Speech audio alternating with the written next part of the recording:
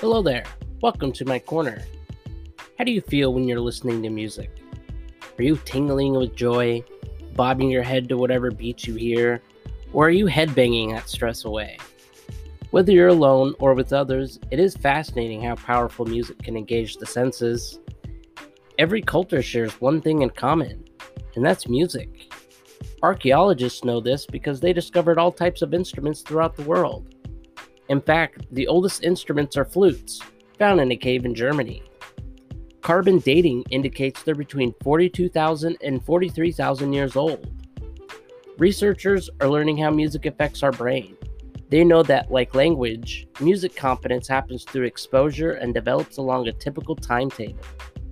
But why is music competence important to our development? What purpose does it serve? Scientists also want to know how music affects our perception of pain and anxiety. Can it increase hope? How does listening to music with other people change our experiences of it? Most people agree that music lifts us up when we're sad. It helps us concentrate and relax. We all enjoy our music at home, but have you tried a concert or sat and listened to that live band playing at your local bar? And how did it make you feel?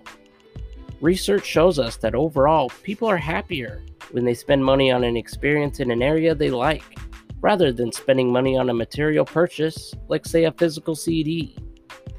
According to a recent study in the journal Psychology of Music, live music events have been found to be positively correlated to a person's sense of well-being.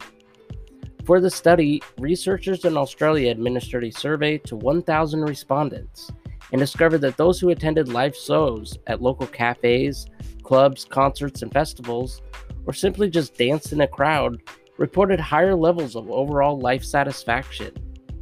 And by highlighting the interpersonal benefits of seeking out live music, the researchers hope that this can spur the development of new interventions to help treat anxiety and depression. Further investigation into how music affects emotional regulation could prove beneficial for musicians and fans, and encourage people to attend more live shows. So no matter what kind of person you are, or what kind of music you get jiggy to, I highly recommend you see a live performance. It could boost your mental health. So jump into that mosh pit.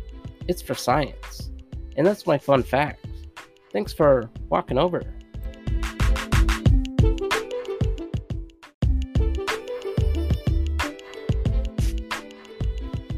If you want me to cover a topic, or you just want to say hello, please email me at waynescornerpodcast@gmail.com.